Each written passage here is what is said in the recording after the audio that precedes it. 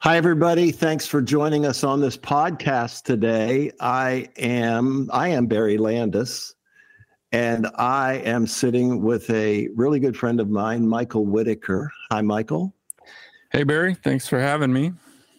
Michael Whittaker has a storied career, and if you don't mind, I'm going to give you just a little bit about that so people who are listening have a sense of what you've been doing in your life. Michael Whittaker is a highly accomplished musician and composer based in Nashville now. He was in Los Angeles, got his start in jazz and classical piano at a young age, developed his own distinctive musical style by his 20s, and became one of LA's most in-demand session musicians and sidemen.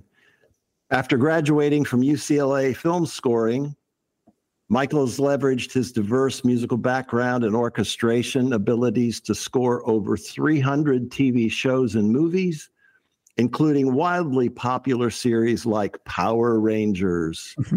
He has won multiple awards for his compositions in orchestration in both film and TV, as well as jazz music over the last few years.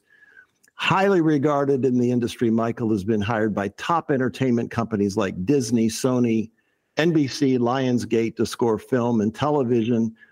He's also collaborated with A-list musicians across genres from jazz to pop, had his own theme song chosen as the flagship tune for Disney's Family Movie Channel in 2011, and still independently active today across TV and film and his own jazz productions. Michael's musical career spanned over 2 decades of creativity and acclaim across both commercial and artistic musical spheres.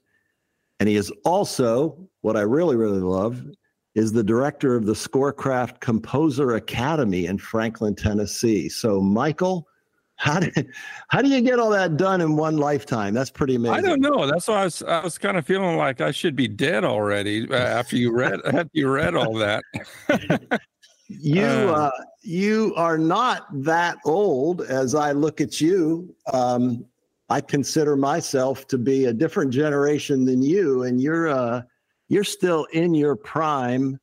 I'm so excited to have known you, and we're going to talk about a couple of our personal experiences. But I think first off, the first question that occurs to me is you started in piano at a young age, and I'm fascinated with what drew you to music and piano in those days. Yeah.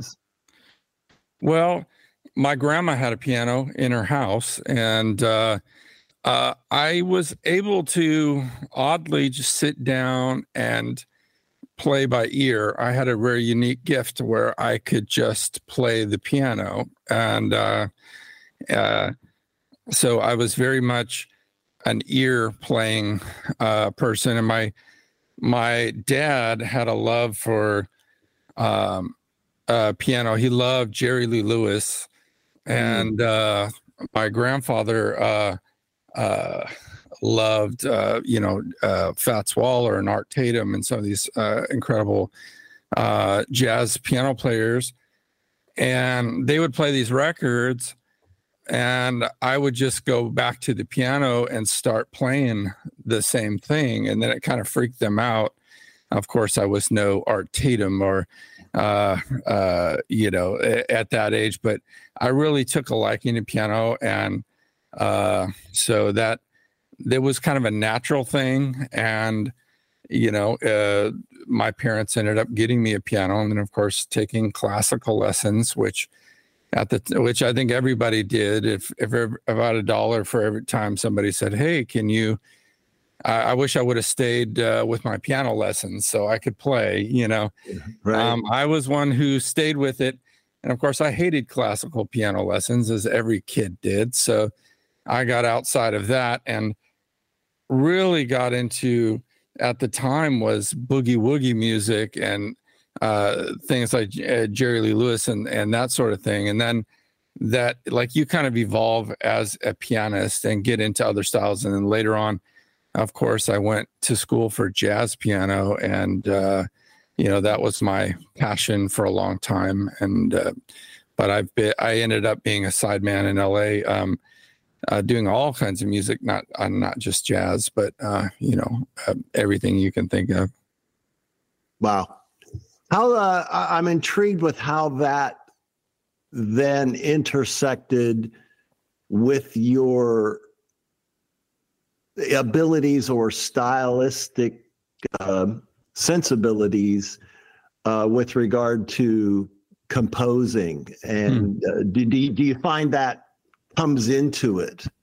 100%. Yeah. Because at the end of the day, especially being an improviser, when you improvise, John Williams is a jazz piano player. A lot of people don't know that, but he's a phenomenal jazz piano player. And when I listen to his scores, I really, on a lot of levels, hear jazz piano, and especially in The Terminal, the movie The Terminal, we really hear him really going into jazz music. But jazz is improvising, so you're emoting. You are having a conversation in music.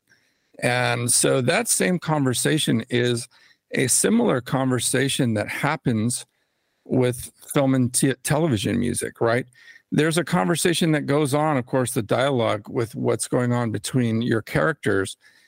But musically, you're telling the same story. You're having that conversation with chords and voicings and textures and harmony, and whether it's soft or whether it's loud or whether the register is high or whether it's down low. Like, all these things are really awesome to help tell this story. And I think my background as a piano player, being an improviser, I think I took to film and television because it was a way that I naturally already did. And of course, growing up playing in church, when the pastor is giving the altar call at the end, you're playing behind him, creating these moments.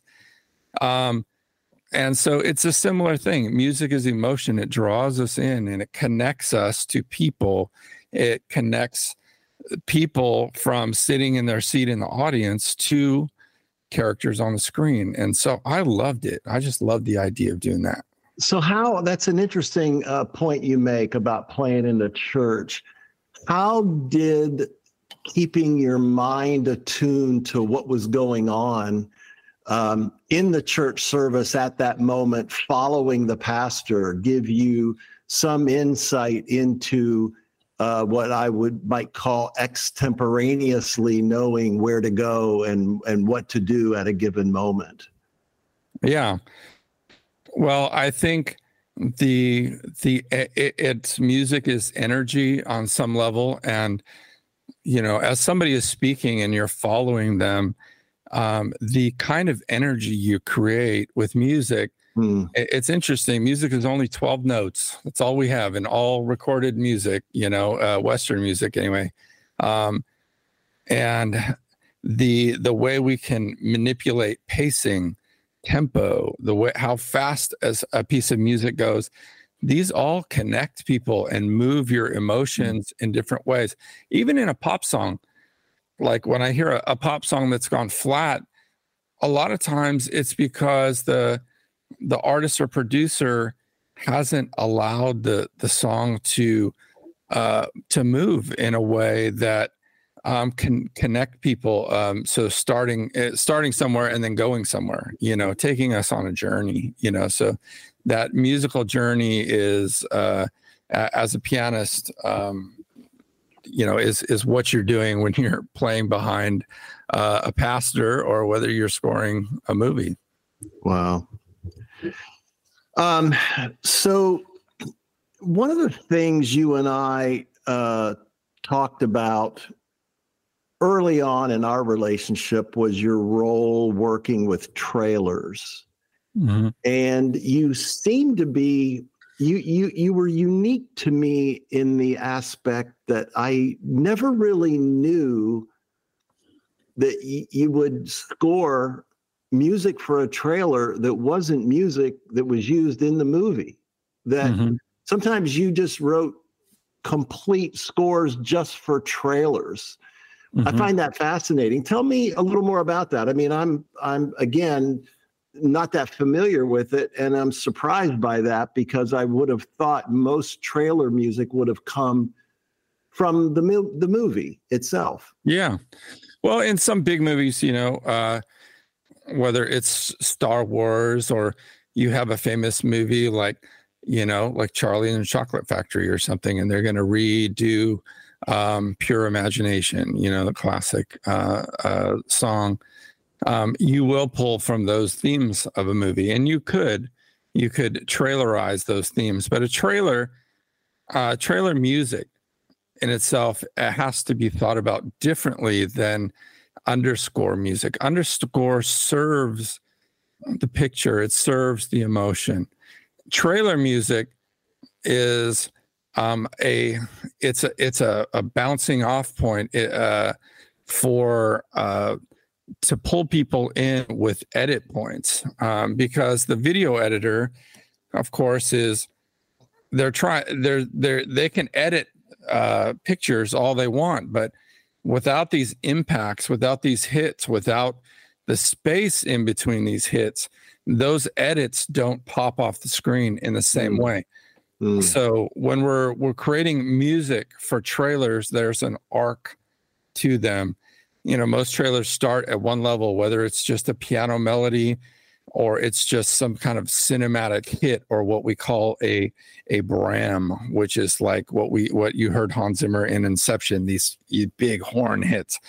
But there can be all kinds of emotion, but at the same point, you're creating a way for an editor to connect these, because we're not watching a scene in a trailer. For example, we're going from scene to scene, pop to pop, and we're trying to create interest and an overall arc that's going towards the end that you're like, man, I got to see this, right? I want to see this. That was insane. If you took the music out of the trailers, of course, it would just feel really dead, and none of those edits would make any sense. So most trailer music is edited. Most trailers are edited, and most trailers aren't scored to the picture. Most of the time, they're drawing on music libraries, music catalogs to actually create those edits. And most editors will like to edit to music, even if it's not the final music. And when you get that kind of an assignment, is that coming from the director? Is that coming from a music supervisor? Is that coming from an editor? Who's it coming from? Yeah, most of those are coming, first of all, from music libraries. So most music supervisors and most directors and producers are going to libraries for that kind of music. For example, like Q Factory or something like that.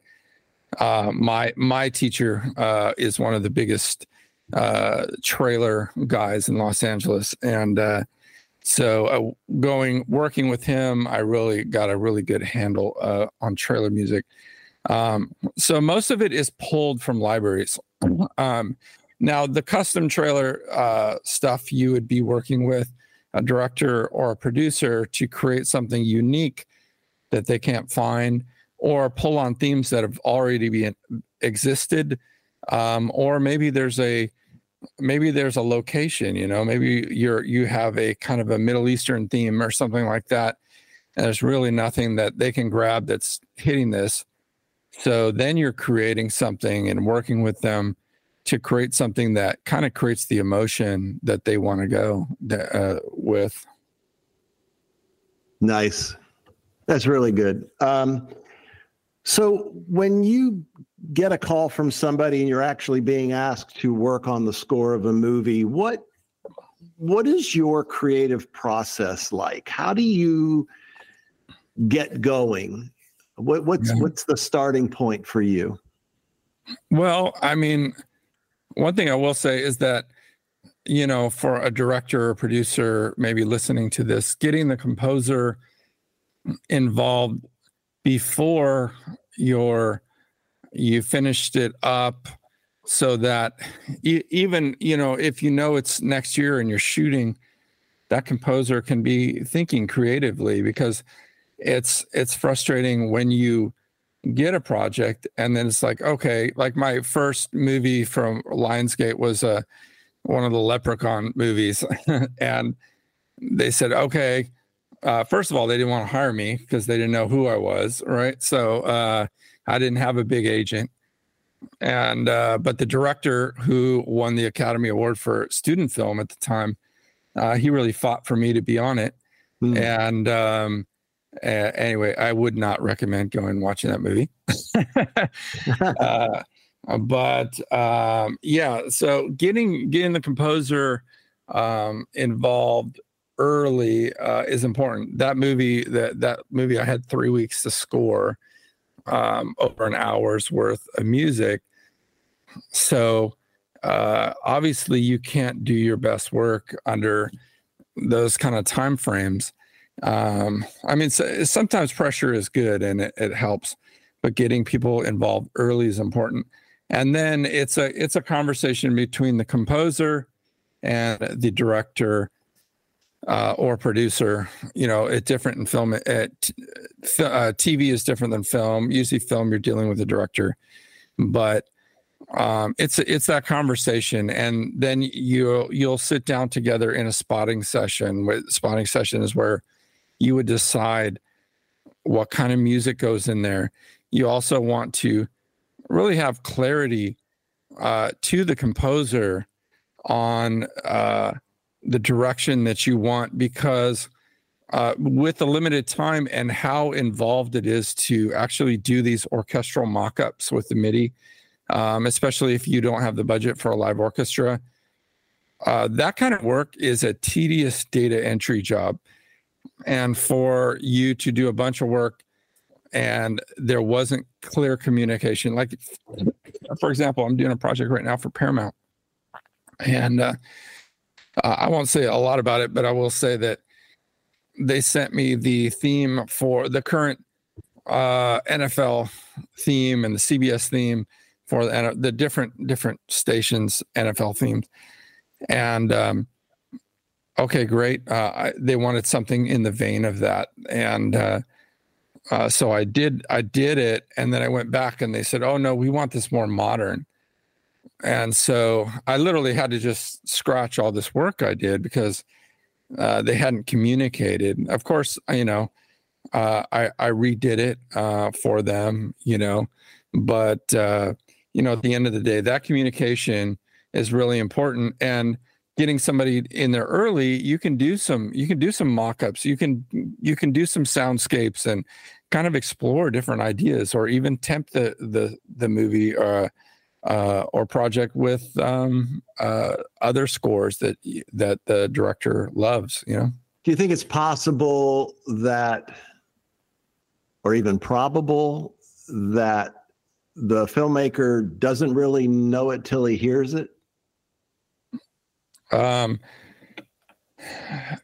mean, it's possible. It is possible. Yeah, it is possible. I think everybody is different. You know, everybody's. It's the challenge for the composer is communicating with a director or producer that doesn't speak composer language, and so for me, I have a long list of adjectives that I try and run by the director so that I understand when we're talking about a musical idea, is it the energy you don't like? Is it the pacing? Is it the register, whether it's high or low? If we took this out, would that be better? Does it need to be more emotional? Does it need to be more sparse? Is there too much going on? Music, some of the best music that exists in the movie is silence, you know, for me. Mm-hmm. And silence is a vacuum that draws your audience in, and the contrast between music and silence is super powerful. Do you keep that list of adjectives somewhere, or is that just in your head? It's in my head, yeah. And I was rattling off a few. No, but I think we all use them, right? It needs to be lighter. It needs to be more dense. It needs, like, what do all these things mean? But they're hard to. That's right. hard to use sometimes. Do you have any different approaches when you're talking about films, like a theatrical film versus episodic TV music, back and forth? Or is that different to you? Yeah. It's way different. So overall in a film, that's an hour or longer, there's an arc to the score that, you're introducing ideas, you're introducing themes. Sometimes you're actually using tricks that will kind of trick people into thinking one character is the good guy or bad guy when they're not. You're creating these ideas and creating people's sense of connection to characters early on. Those things are developed more later as events unfold in a movie. So the way you kind of set these things up, I think, is important. In episodic television, like, I'll give you an example. The Ninja Turtles, when I did that back in the 90s, they messed around with the edits forever. And I got the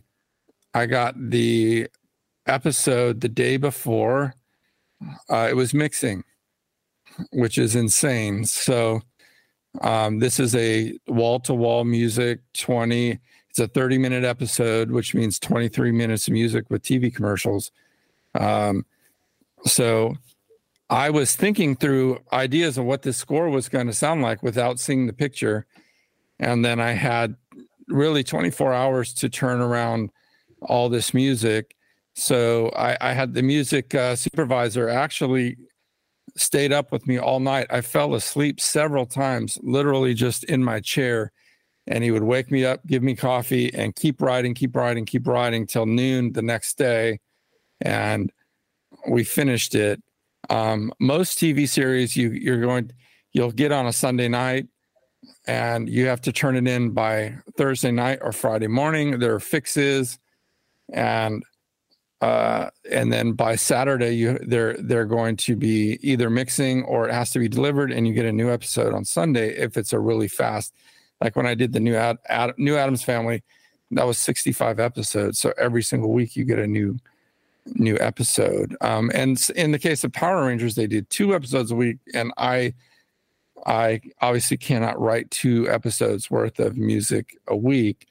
And so it would go to a music editor, and we would be editing a lot of that stuff. So when somebody morphed or transformed, we edit those same themes in. So it's a lot faster pace. Wow. And there's less time to think through changes. I love film compared to television, but I'll be honest with you, I've done way more television than film, and I think it's been good for me and my chops as a composer, because it makes you, watching video, seeing video, is and understanding how video is edited and transformed. As a musician, if you're a musician listening to this, understanding how transitions work with an editor, how much space they leave between cuts and things like this. All this plays into the way you approach music, right? And the way music can sometimes save the editing when you have an editor that's not the greatest. Boy, heard that. So we're going to try to keep this tight, Michael. I'm going to go about another 5 minutes or so, but I want to ask you some quicker questions here, if we can do that. Can we? Okay, yeah. Speed questions. If you could score any TV show or movie from the last 100 years that you've not yet worked on, what would you choose and why? Yeah, that's hard because I think I would screw it up, but because they would all probably come from John Williams and Spielberg, of course.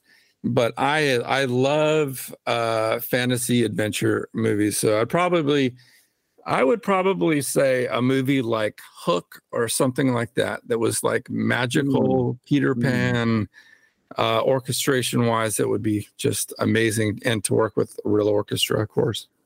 Yeah, wonderful. If there is there a song in your mind, maybe it's been going through your mind recently, or maybe it's just a favorite song of yours that you think, man, somebody ought to use that song in a movie. I know you asked that, and I don't have a good answer for that. I will say a couple artists that I love, though. One is an artist I work with. Her name is Svrcina, Svrcina. She also works with Tommy Prophet, who is another artist I love. I would definitely check out their music. Right. They love cinematic music. So nice. Do you have any hacks or time savers for musicians, for music supervisors, for directors, for anybody in the filmmaking world when it comes to music? Yeah, I think when it comes to music, don't be on the no plan. So, the music is often an afterthought. So, this is why, we need to get, the time saver is getting somebody who really understands music for film and TV. The cool band member that you may know is probably not the guy who really understands this. And, but in general, it's like just have a game plan ahead of time with your music composer. I was going to ask you who your favorite composer was, but you've said his name several times. Right. In this. I mean, of course, it's John Williams. Of course, I love James Newton Howard, Alan Silvestri, Jerry Goldsmith, Ennio Morricone. All these guys I love, and we study in depth their scores in my scoring academy. So I'm always learning. I'm a lifetime learner. Here's one I was not even thinking of until this moment, but when you say Morricone, I had no idea the guy did all the spaghetti westerns until I became a fan of all the westerns. And then I'm like seeing the credits and I'm like, wait a minute. And so I guess that's how spaghetti western came. So, I'm not a huge historical fan of film, but I love the I love the fact that he invented that sound almost that. Yeah. And there goes. It's like your movie. Here's a good example, Barry. It's like that sound, and it's what makes an artist also. I see so many generic sounding songs, and what made Ennio Morricone so amazing is he created a sound that we can just like identify with. And it's the same thing, like your composer, or if you're a producer and you're producing for a record, it's like your artist has to sound different than somebody else. I mean, we need to hear something new. We've heard all the other stuff before, so giving that creative freedom is oftentimes not given. And it's amazing when it happens. A couple other quick questions. Tell me about the Southern Exposure Project. Okay. Well, that project it's pretty old now, but that was a jazz project that, I have to do something to satisfy my musical itch. I don't make a lot of music or money playing super complicated jazz music. So that was a project that, I got a lot of my incredible music friends together, like, Tom Hemby and Keith Carlock from Steely Dan, and other just really A-level musicians. And we went in the studio and just recorded some really intense jazz music. I know those guys. Aren't you doing some shows with them? I just did one last week with Keith Carlock from Steely Dan. So he's an absolutely incredible drummer. And do you do it regularly? Can people check it out somewhere? I don't do it regularly with my schedule. So I try and make time for those sorts of things. But with the Academy this year and with projects going on, I do that as a labor of love. So you just have to follow me. Follow me on my socials. We'll try to drop a note if you ever do a pop-up one again. We'd love to catch it sometime. Let me just kind of get us, maybe the last question is about the ScoreCraft Composer Academy, and you're the director, and you've been doing this for many years now, over a decade. Yeah. And you've graduated a bunch of young people out into that world. Tell the audience about that. Well, I'm super passionate to help other people get to their next. I've done this for a long time and have a lot of experience. And there's not a lot of places like you can go to USC for $100,000 a year, or you can go to Berkeley for $60,000 a year. But for a person who's already in the music business, who wants to learn specifically music for film and TV, this is a 5-month intensive with me, actually me personally mentoring you and 20 other composers from around the world. We have composers. You'll be working with people in London and in Asia, and we all meet via Zoom. And every week you're scoring a new film. So we'll be working on something from a like sci-fi, like a Predator or something like that. And then we'll work on a romantic comedy. Then we'll work on trailer music. And so you'll actually score about 4 times as much score to picture projects as going through a major university through this. You learn by doing. And of course, you get feedback every week, and we listen to each other's music every week. It's an amazing program, and the transformation is dramatic with these composers. Wow. Michael Whittaker, thank you so much for taking a chunk of your busy day to chat with us. You have just been a delightful addition to my life recently. You've stepped up and done panel discussions and now a podcast, and you've been super helpful to me, and I appreciate it from the bottom of my heart. Oh, thank you, Barry. And I'm honored to be a part of this, and I wish you all the best on this. And I know that, you are super well respected, and the work you've done, and I know, anything you do is going to be awesome. Well, thank you. And we'll say goodbye for now. All right. Take care. Bye.